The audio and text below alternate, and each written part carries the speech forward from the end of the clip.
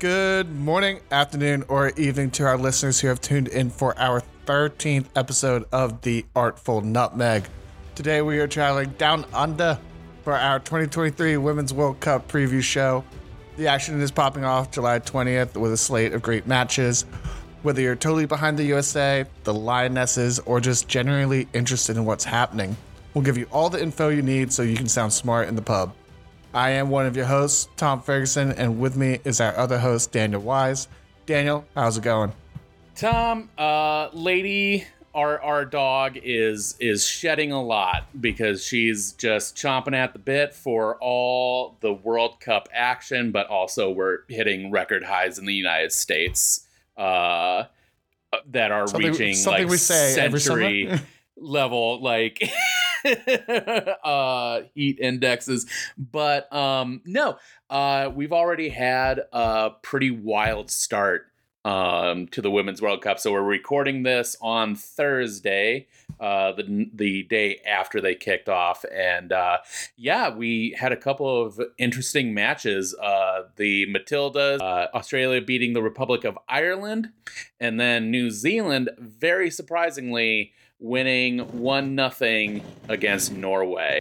Yeah, New Zealand, very surprising. Yeah. I think we sort of expected Australia to win. The big story that came from the Australia game was that they were missing their star player, Sam Kerr, who had a reported injury just hours before the game started. And then there's one more game that's happening tonight, actually. Yes, so we've got Nigeria and Canada happening at 9:30 p.m. And I'm in an awkward position because I am a cable cutter and I actually don't have like YouTube TV. Like my wife and I, we just have kind of our collection of like Netflix, Max, and I want to say like one other streaming service that we kind of switch between. But, you know, we're not really like cable or, you know, kind of straight up channel users. And these matches are on, like, they're strictly on Fox. But that requires you to have a cable subscription, or I don't even think there's like a like when I looked at the Fox Sports app, I was like, okay, maybe I'll be able to stream it. That app is useless. It really is, and it gives you an hour of watch time for like forever. Like you get 1 hour to figure out if you want to get it or not, or even like it's like no, you have to like link it to whatever cable provider you're with. So I don't have cable, and so now I'm gonna have to pirate some streams coming up. So I either got some links for you, or what I have is I have Sling, which is pretty cheap. Oh, yeah, I'll have to look into Sling. I like it a lot. So when it first started, it wasn't great, but they really improved it. And yeah, I mean, now it just feels like it basically take like the top channels that people have, cut out most of the fluff, and then like, you know, you get what you want, and you can choose. You can either do both ones, which I think total is like $50 a month, or you can pick one or the other, which is $25. Gotcha. So yeah, I don't know. I think at the end, I will probably check out whatever links you have, and I got some. Yeah. But no, so it's just kicked off, and of course, we are kind of diving into, I guess, our personal investments in sort of who we're going to be watching closely. And obviously that's with you being an Englishman. So you gotta support your Lionesses, and me being an American. Well, I have to, a red-blooded American. Yeah, I have to support the troops, support the team.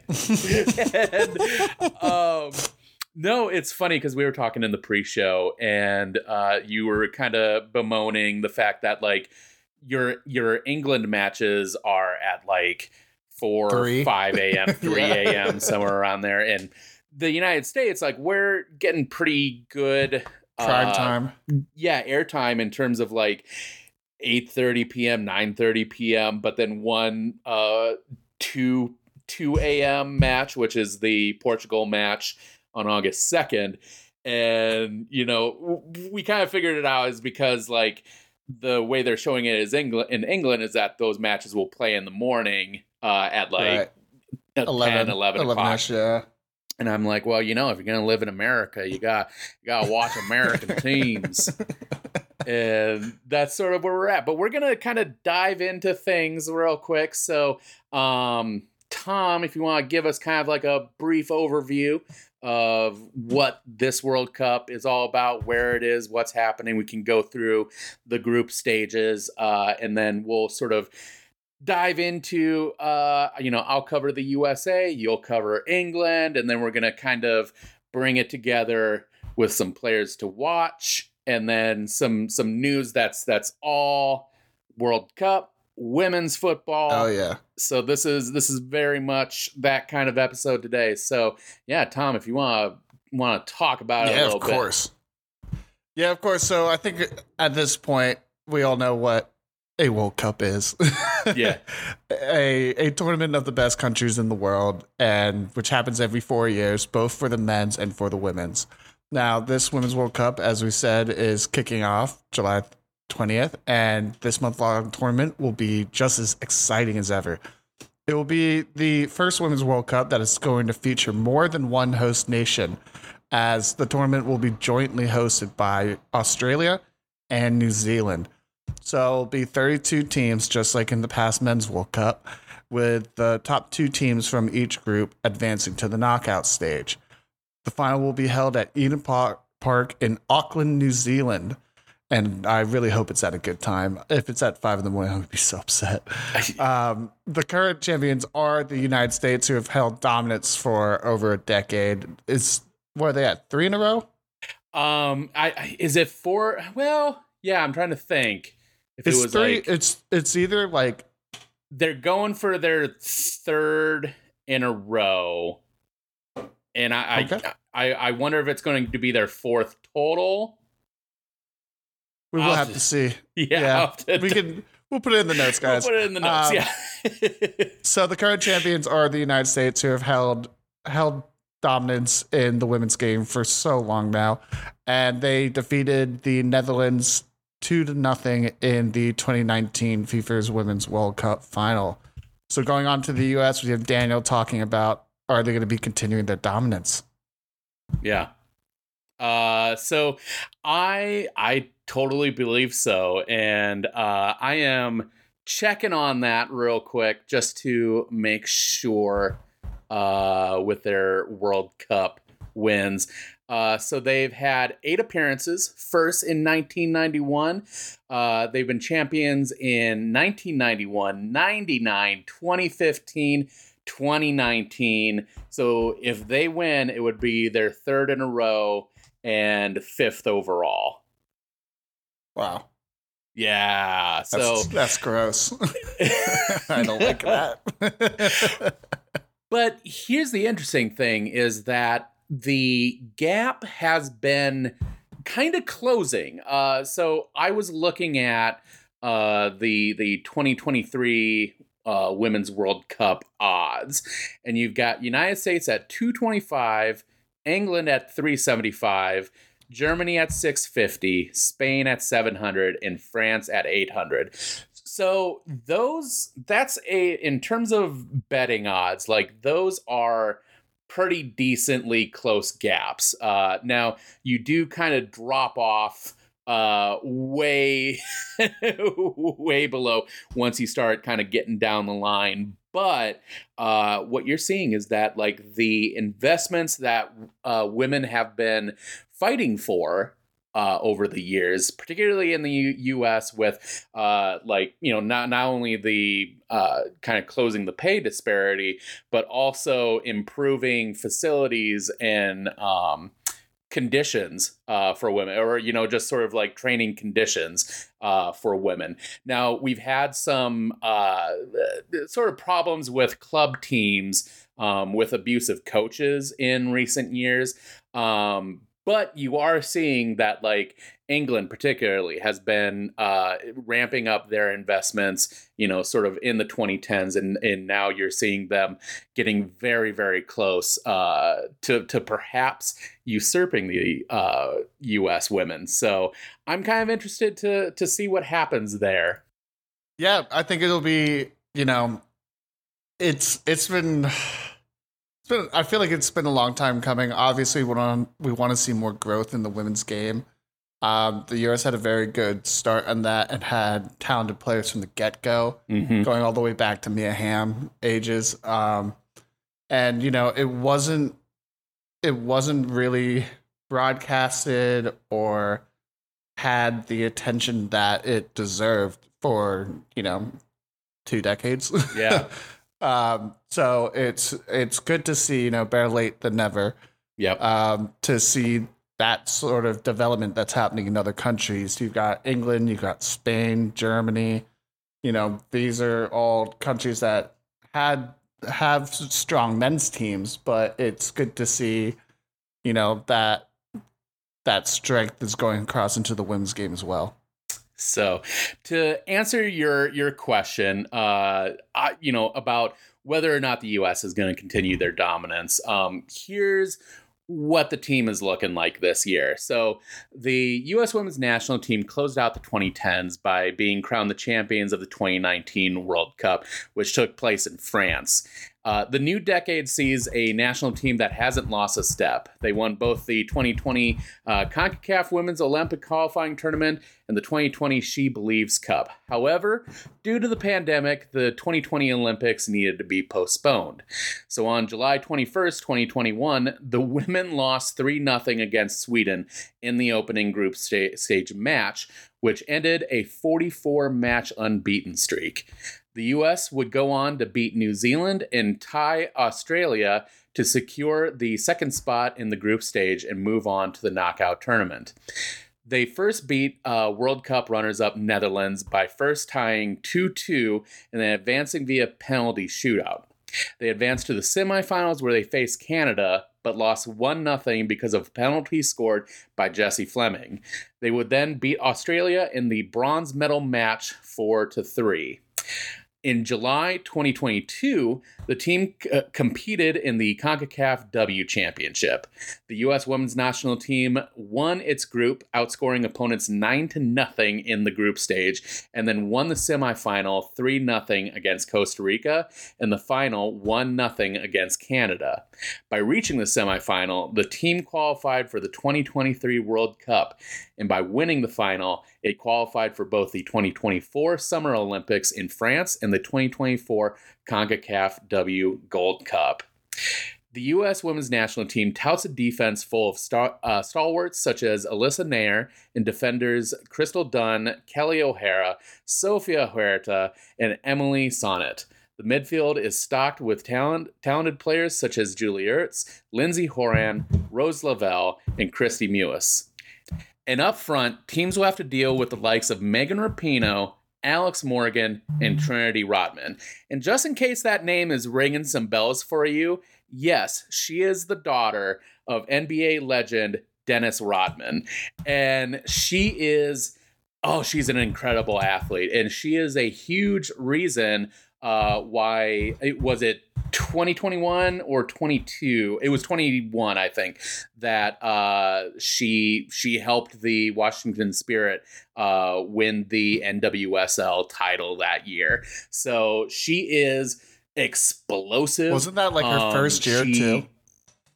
Yes, it was. And she absolutely just lit it up.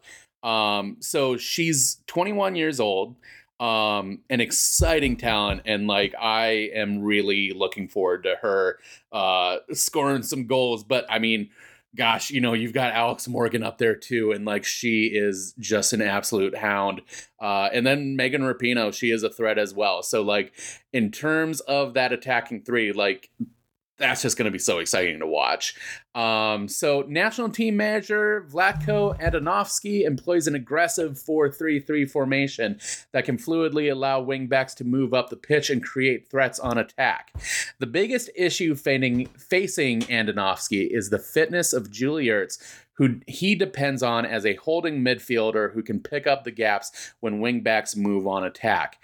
His rigid philosophy and lack of adaptation could cause problems for the team, which is why the U.S. fell short in the final in the to reaching the final in the last Olympics. So he definitely depends on like a strong.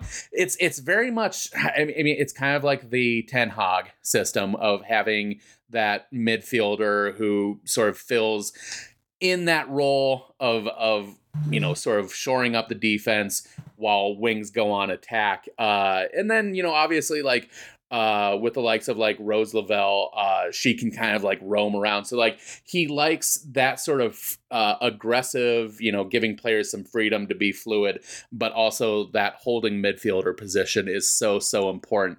And just, with Ertz, you just have to, you have to kind of watch her and she needs to stay healthy. So I'm going to be keeping an eye if he like stays very much in that 4-3-3 spot. If Julie Ertz goes down, what's he going to do to sort of adapt to that?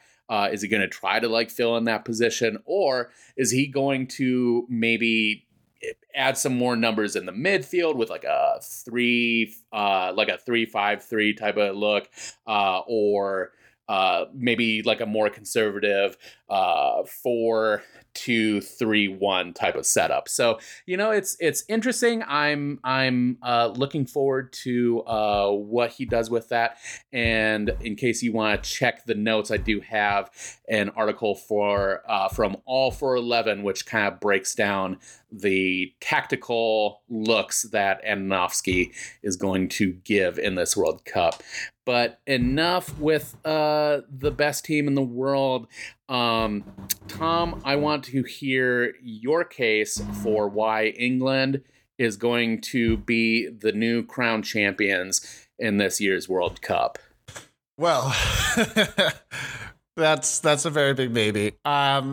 This England team, which has been very successful in the recent past, they helped win the Women's Euros in 2022, which is a tournament which is for the best teams in Europe.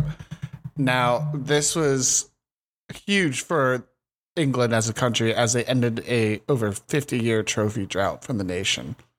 Now, being the strongest England women's team to date, will be hoping to break that hold that the U.S. women's team has held on the football world for about a decade. They've got players like Lucy Bronze, who was the runner-up for the Ballon d'Or this year, Mary Earps, who was the FIFA Goalie of the Year. I actually have some recent news to share on her a bit later. And Alessia Russo, who is deemed one of the best wingers in the world, who just made her move to Arsenal. Now, England has a very good chance of getting very far in this tournament and even possibly winning this. The only downside of this is they're missing some of their very big players. They're missing players like the captain of the team, Leah Williamson, and one of their other star players, Beth Mead. Now, they have some other good players as well, where we have to talk about Millie Bright in the defense, who is, I don't know what's a better name. She's sort of like the Hulk. She is a strong, powerful player who is just fantastic at being able to hold it back. Now, they also have midfielders like Georgia Stanway, Ella Toone, who is a young star for Man United. They have one of my favorite players on the team is actually Beth England, which is a fantastic name. They also have Rachel Daly, who has been tearing it up, who is the top scorer in the Women's Super League in England this year. And, of course, they have Georgia Stanway as well, who is doing well in Bayern. Now, the thing is, my honest prediction for this is this could be the best ever chance for this England women's team to win the World Cup ever. Yeah. They're an incredibly strong team. They have good quality and some good depth as well. Now, looking at the lineup from what was in the year 2022 final and what we're entering the World Cup with, it's really different. It's about 6 or 7 players different, which is for a year difference is pretty massive. They've had the same coach for a while, who has been absolutely fantastic for the team. But, even after the 2022 Euros, England looked like they were a stronger team than the U.S. Now, that is a bold statement, to be fair. But I think right now, with the injuries and the number of new faces that have been brought in, their absence will hurt the team's chances of winning the tournament. Now, I can say this because, you can look at their run-ins right before this tournament began. They lost to Brazil 1-0.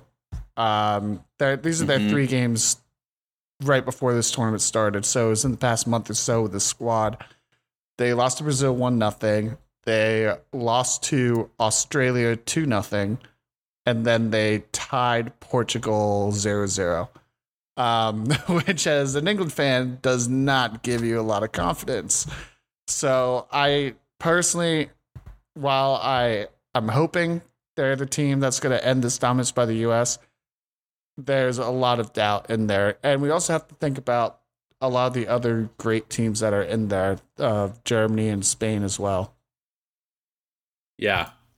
For sure. And, it was very interesting kind of looking back at the 2019 World Cup. It was in France, and man, I remember watching them early on and thinking like, this team is going to be unstoppable. Like they breeze through their group stage. Now, most of the favorites did breeze through their group stage matches, sort of collecting the full 9 points out of it. But what impressed me the most watching France is how good their distribution was. Yeah. And just from their backline defenders, like they were hitting bombs. Probably 40 yards out.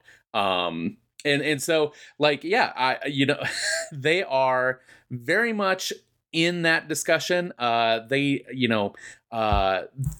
in terms of like the top players, Spain is definitely like very strong. When we kind of talk about our top 5 players to watch, they've got a couple players who are very special.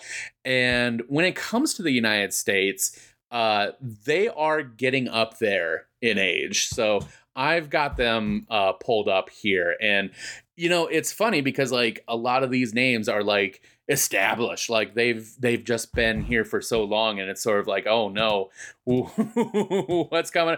So we have Alyssa Nair, who is 35. Then you've got Kelly O'Hara at 34, and then Crystal Dunn at 31. Then you get to the midfield, and they're still fairly young comparatively. Christy Mewis is 32. And Julie Ertz is 31. And then you get to the attackers, and you've got Megan Rapinoe, who is retiring at the end of her club season, and this is her last World Cup, and she is 38 years old. Followed by Alex Morgan, who's 34, and then Lynn Williams, who is 30. Now, they do have some younger players who are definitely coming up, and some younger players who have some decent World Cup experience, particularly Andy Sullivan, who's had 45 caps, Rose Lavelle with 88 caps, and she's only 28. So, the team is looking solid, kind of going forward. But again, yeah, some of the ages, some of the fitness has been in question, particularly Sam Mewis before the World Cup was ruled out for it. So that was kind of a loss. And yeah, it's gonna be weird, sort of like looking at the future and what this team is gonna be looking like once sort of like these legends of the national team eventually call it done. So I'm just kind of interested to see what happens. Yeah, I think this is a World Cup that's going to be, and we can go into the players to watch, but it's also important to talk about players like Martha, who, even if you're not a big follower of the women's game, you've heard the name. This is her Oh my god, I think I saw this for Rapinoe and Marta. I think it's their 5th World Cup, which is Yeah. which is 20 years, which Yep. is absolutely crazy. But Marta is such a great, sports athlete and person, just like Rapinoe as well. Two people who just reek positivity. So, Mm-hmm. it's going to be an emotional World Cup. It's going to be a great World Cup, and I'm very interested to see what happens. Yeah, for sure. But yeah, so moving on, sort of like, yeah, our five players to know. Starting off, we have Alexia Putellas. She plays for Spain, and she's the current Ballon d'Or winner and FIFA World Player of the Year. She's a creative, versatile midfielder who can score goals, create chances for others, and led Barcelona to a treble in 2021-22, including the UEFA Women's Champions League. Next up is Sam Kerr, who plays for Australia, also known as the Matildas. She is currently injured, and she was ruled out, yeah, like you said, hours before their opening match. Now, she is not, as far as we know, or as far as you could tell, like, she's not out of it for good. It's either something happened in training really recently, or it's something they knew about, but they were like, "Oh, she's not going to be out for the whole tournament. We can, we'll be able to bring her in at some point." So she is the all-time leading scorer for the Matildas and one of the most prolific strikers in the world. She's a powerful and clinical finisher who is also capable of creating chances for her teammates, and won the Golden Boot at the 2022 AFC Women's Asian Cup. Next, and this is a name that we brought up in the show, is Marta. And I want to say, I think she was she part of your, correct me if I'm wrong, was she in your football Mount Rushmore? Marta, she may have she been. was, yeah. I could be wrong. That was like our first or second episode. Yeah, I think it was our second episode, but she's a gem. I have so much respect for her. She's awesome, and she is the all-time leading scorer in Women's World Cup history with 17 goals. She's a gifted dribbler, goal scorer who is still one of the best players in the world at 36 years old. Like, that's crazy. Rapinoe at 38, Marta at 36. And then, yeah, man, I think Sam Kerr, she like 35, 36. She's up there as well. Oh, I have no idea how old Sam Kerr is. I hope not. I love watching her. Well, and that's, I know. And like, yeah, we've been kind of spoiled because like, yeah, those three in particular have been around forever. Like, since, I mean, yeah, man, that's wild. So, next we have Alex Morgan, who is a 2-time World Cup champion and Olympic gold medalist, a beloved goal scorer who is a dangerous playmaker. She scored 11 goals in the 2019 Women's World Cup, including a hat trick in the final. And in an article I read today, Haiti center back Claire Constant said, "Morgan never turns off. You have to keep your eye on her for literally 90 minutes." And she's just dangerous. She just finds those moments to put games away. And last but not least, we have Aitana Bomati, who also plays for Spain. She's a versatile midfielder who can play in a variety of positions, a gifted passer and dribbler who is also a good goal scorer, and she won the UEFA Women's Champions League with Barcelona in 2021. So of those names, who do you think makes the biggest impact in this World Cup? Ooh, out of those ones, usually I would go with the Ballon d'Or winner, but she had a injury in the season, so I'm wondering how fresh she's gonna fully be. I would, man, I want to say Aitana Bomati. I think I really think the Spain team is better than people think it is. I think they're a bit of a sleeping giant, and I'm very interested to see how she does in general.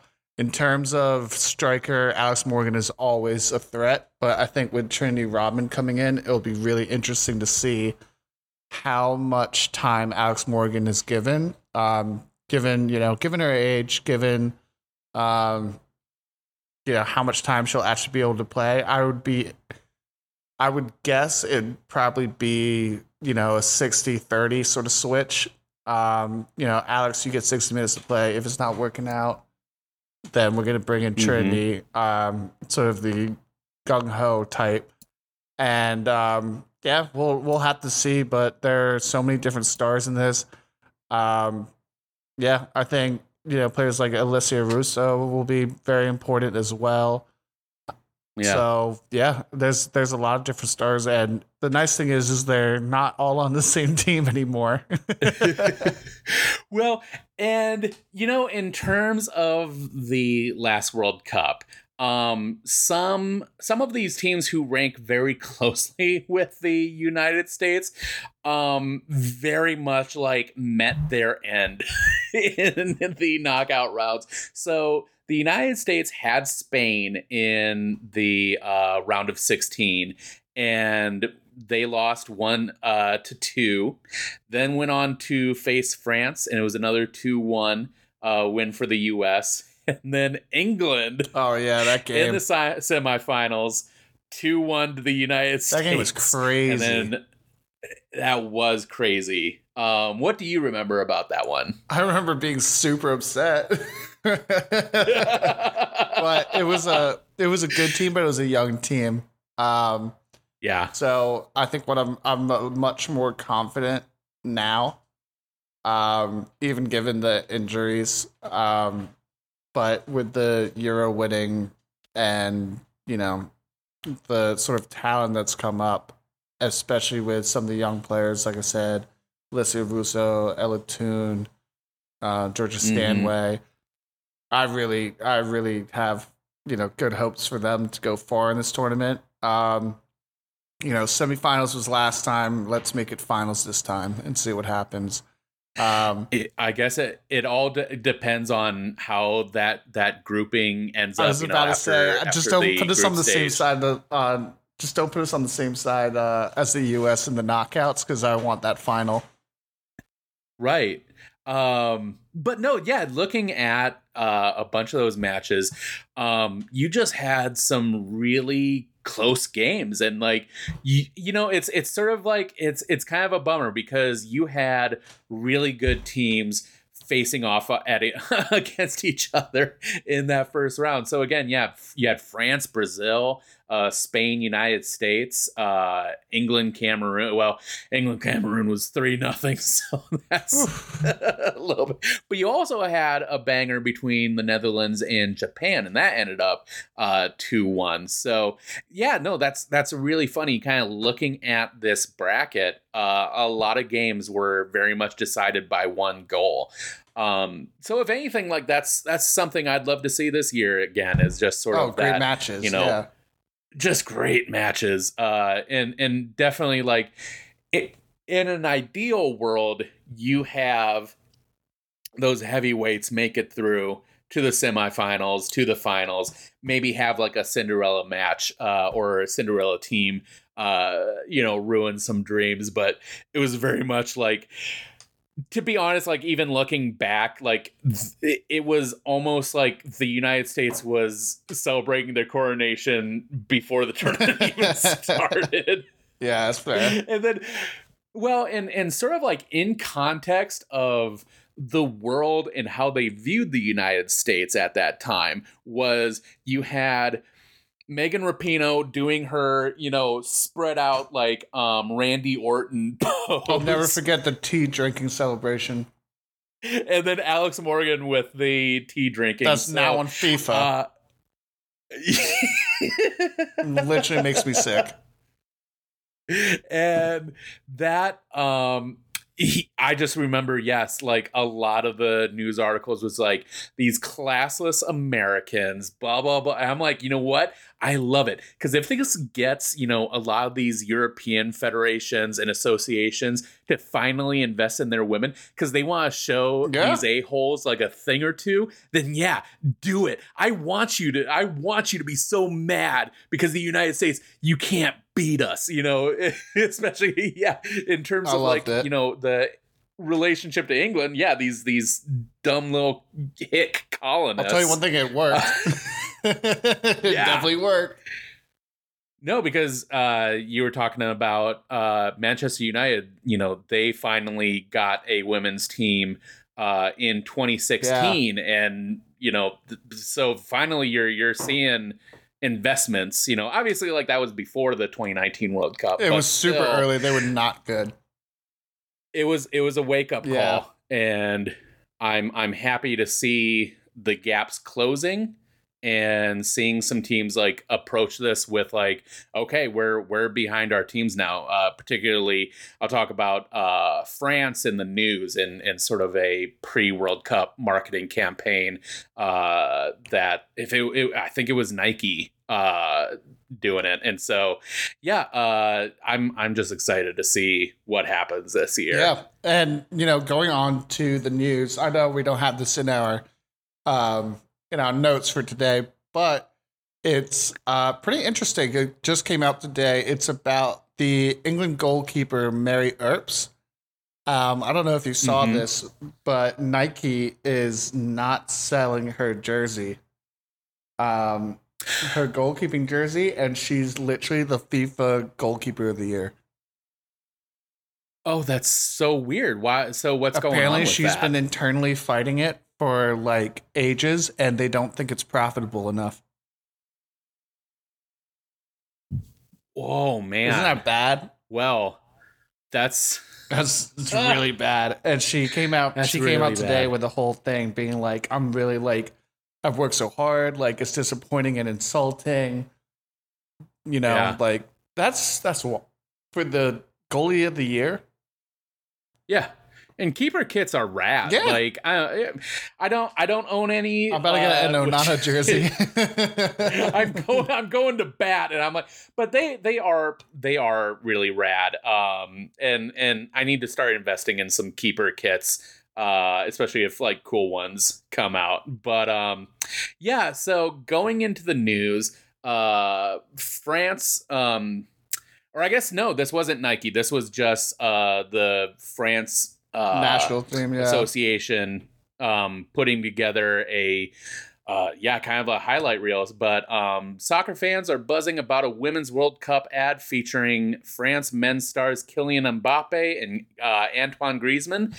Or so it seems at first. So this video shows, Griezmann and Mbappe, and I think a third player, showing like these highlights of them scoring these crazy goals, nutmegs and rondos and all this stuff. They're bicycle doing all kicks. sorts of stuff. Bicycle kicks, scorpion kicks, this all that stuff. And anyway, so it's showing all this stuff, and then the footage rewinds and the VFX editing process is revealed, showing that the skills and goals are actually all of those as France women's players, including Sakina Karchaoui and Selma Bacha. So that was a super cool ad. Because for one thing, it shows that like the quality in soccer I think people are too much like, oh, it's girls, like, oh, they're so slow and they can't do anything. They're not doing cool stuff. Oh. Yeah, those arguments always crack me up. And it's showing that no, you idiots, like the skill gap is non-existent, and like these players are incredible. And so if you couldn't tell that this wasn't Mbappe or Griezmann, then here's what the truth is, and you should be celebrating and supporting them. Also, So I thought that video was editing super is cool. so like scarily awesome. How good it is! It's really They can take wild. live clips and edit it as someone else. Yeah, That's scary. And the thing is, yeah, it is completely like uncanny. I think for the most part, like I kind of had a feeling like, okay, this is something, is going on with this, and especially you're seeing Mbappe, and he's in his home kit, but he's not playing at the Parc des Princes. So I was like, okay, I kind of get what this is doing, but at the same time, like when they showed just how they were imprinted Right. over the women's players, like I was like, that's absolutely wild, and I just a really cool ad. So that is in the notes, and super cool. So if you get a chance to check it out, It's a an great awesome video. It's a great one. I actually watched that like a little bit of time before the episode, and I was like, what? But Yeah. Going on, women are staying in EAFC 24 Ultimate Team. So for the first time ever, women and men will be playing side by side in the infamous and controversial Ultimate Team mode.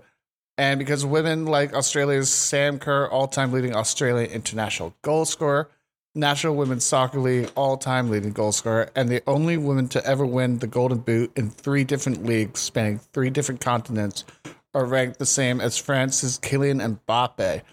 They both have a Ultimate Team rank of 91 based on metrics like dribbling, speed, and physicality. Gamers are upset.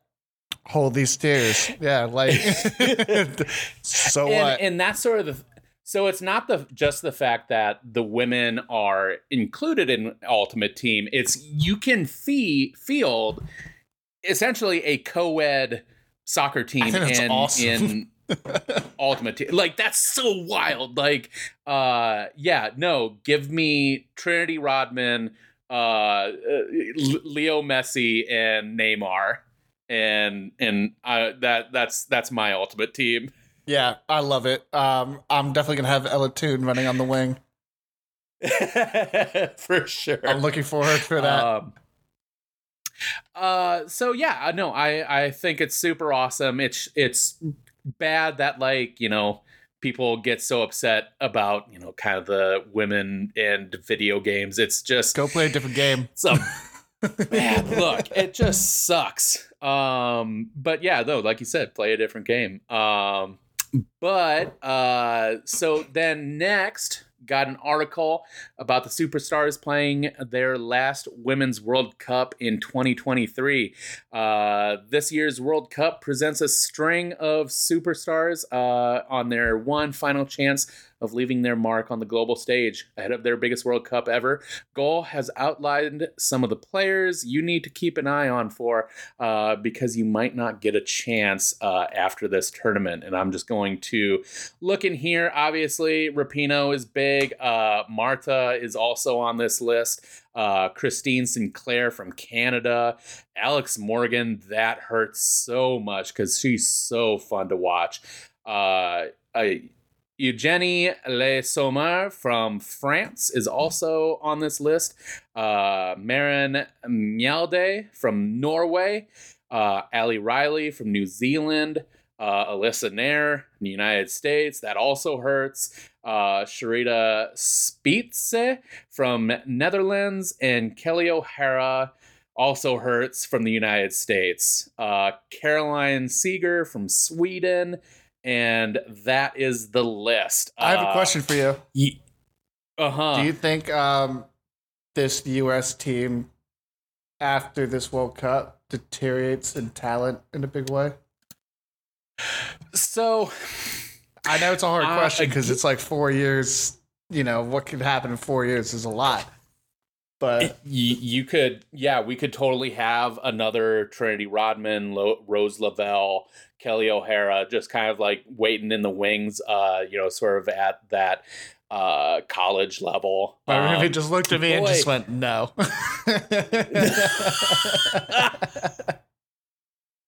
So, going through, we still have I think there's some good growth kind of waiting in the wings.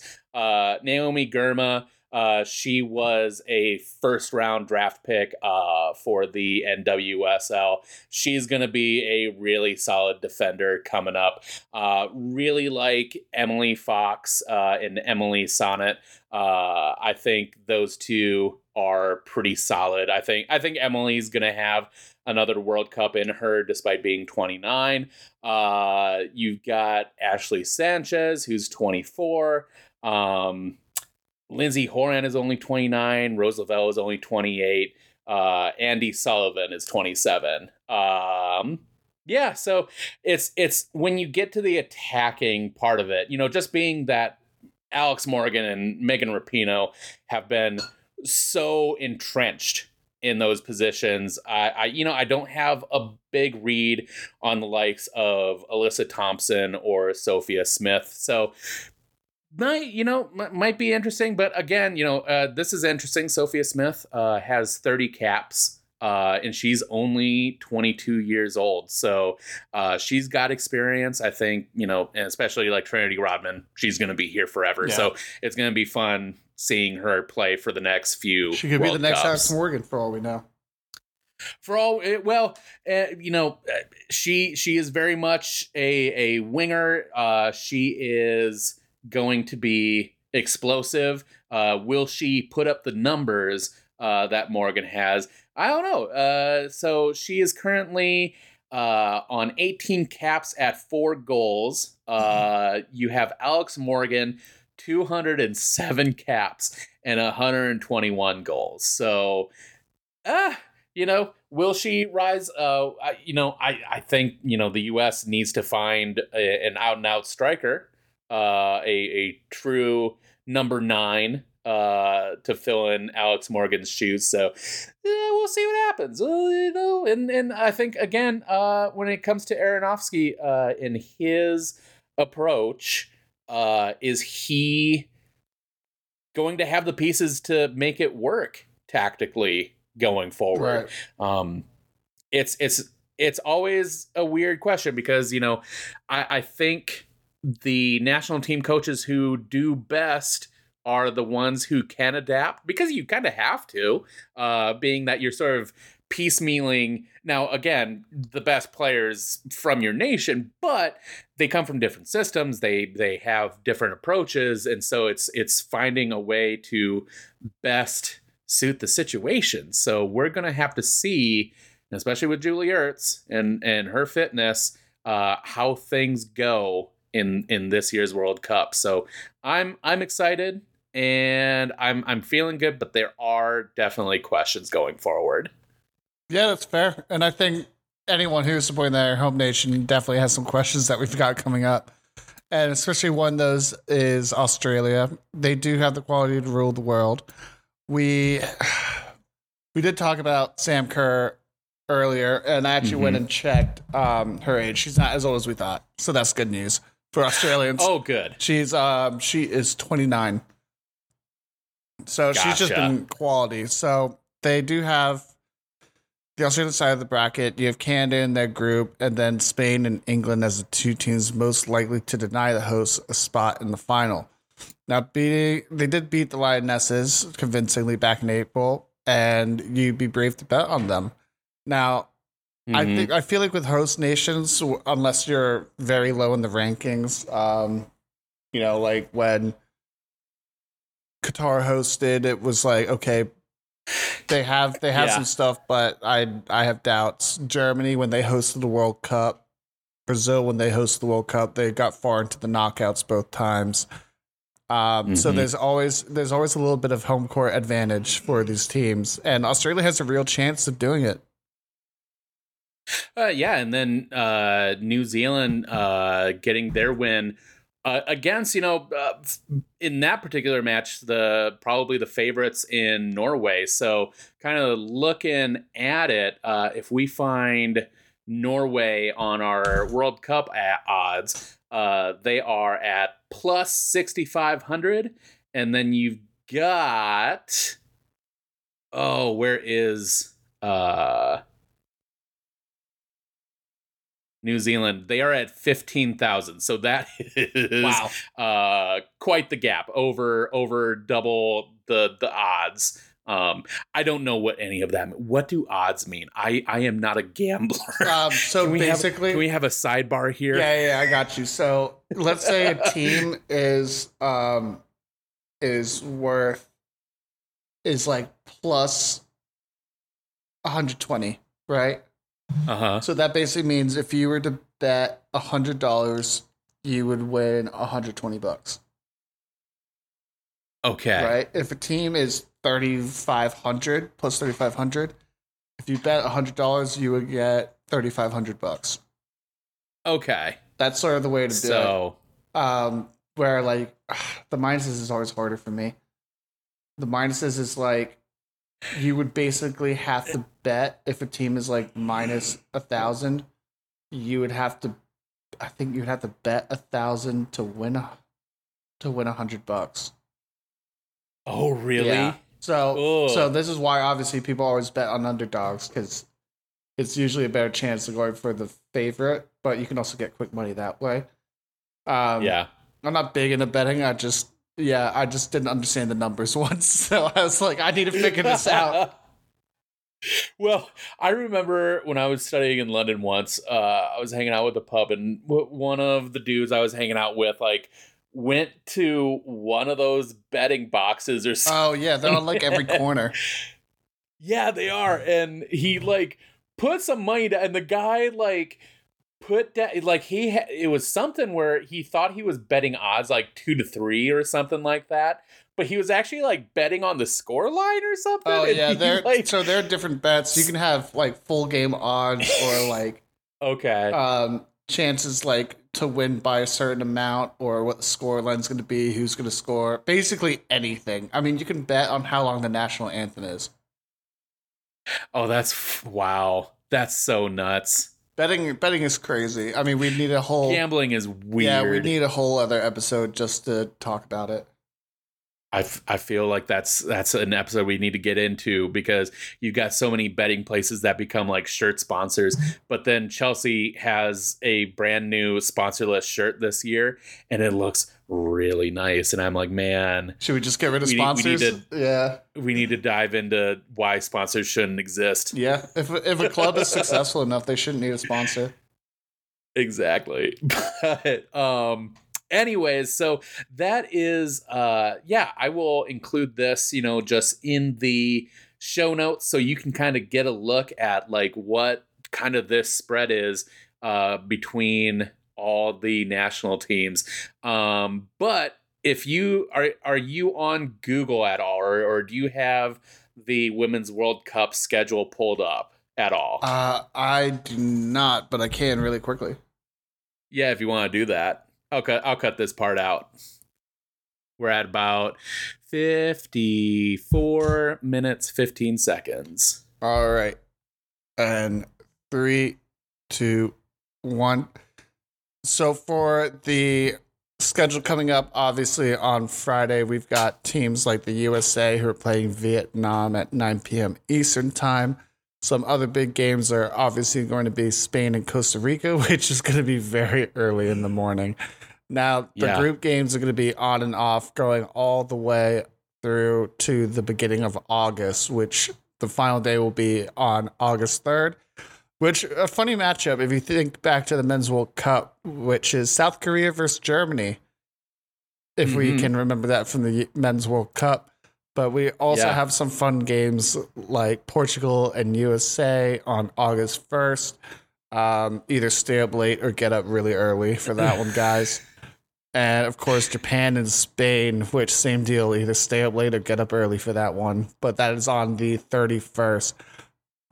The round of 16 is going to be from August 4th through 8th. So we've got 4 or 5 days of some amazing games. And we're going to be going all the way through the quarterfinals, August 10th through 12th, then the semifinals 3 days later on the 15th, with the final happening on August 20th, which is great because then the leagues start up again around that time as well. So nonstop footy, people, that's what we want. this is why I watch the sport, because like it never stops. Never ends. I've said this before. It never ends. Like, people, I remember when I used to watch the NFL, it was like, it was so bad because like, really, it was sort of like the NFL was the only sport I would watch. And especially like college football as well. Like they kind of ran parallel to each other. And so you'd have, this months-long stretch of football, and then it would be forever because you'd have the Super Bowl in February, you'd have the national championship around the same time, and then you are waiting until August, and you're not even hitting combine until April. Oh, yeah. And then it's like, oh, it was the worst. But now when you watch soccer, you get everything everywhere all the time. It's great. Kind of looking through the schedule myself, and like I am seeing some interesting matchups. Like I definitely want to tune in for United States, Netherlands, Australia, Nigeria. That one could be interesting. England, Denmark, interesting. Sweden, Italy. That's like one. I think it's like, yes. So if there's a date you should keep in mind, I think for sure Saturday, July 29th with Sweden and Italy, France and Brazil. Those are, and at least like where I am. Okay, so those are not realistic times because at least where I am in Central Time, it's 2:30 a.m. for Sweden, Italy, and then 5 a.m. for France and Brazil. But I feel like those are fun matches to catch live. Oof, yeah. And then Portugal, USA. Yeah, that's going to be super fun. China, England. I want China to get an upset there.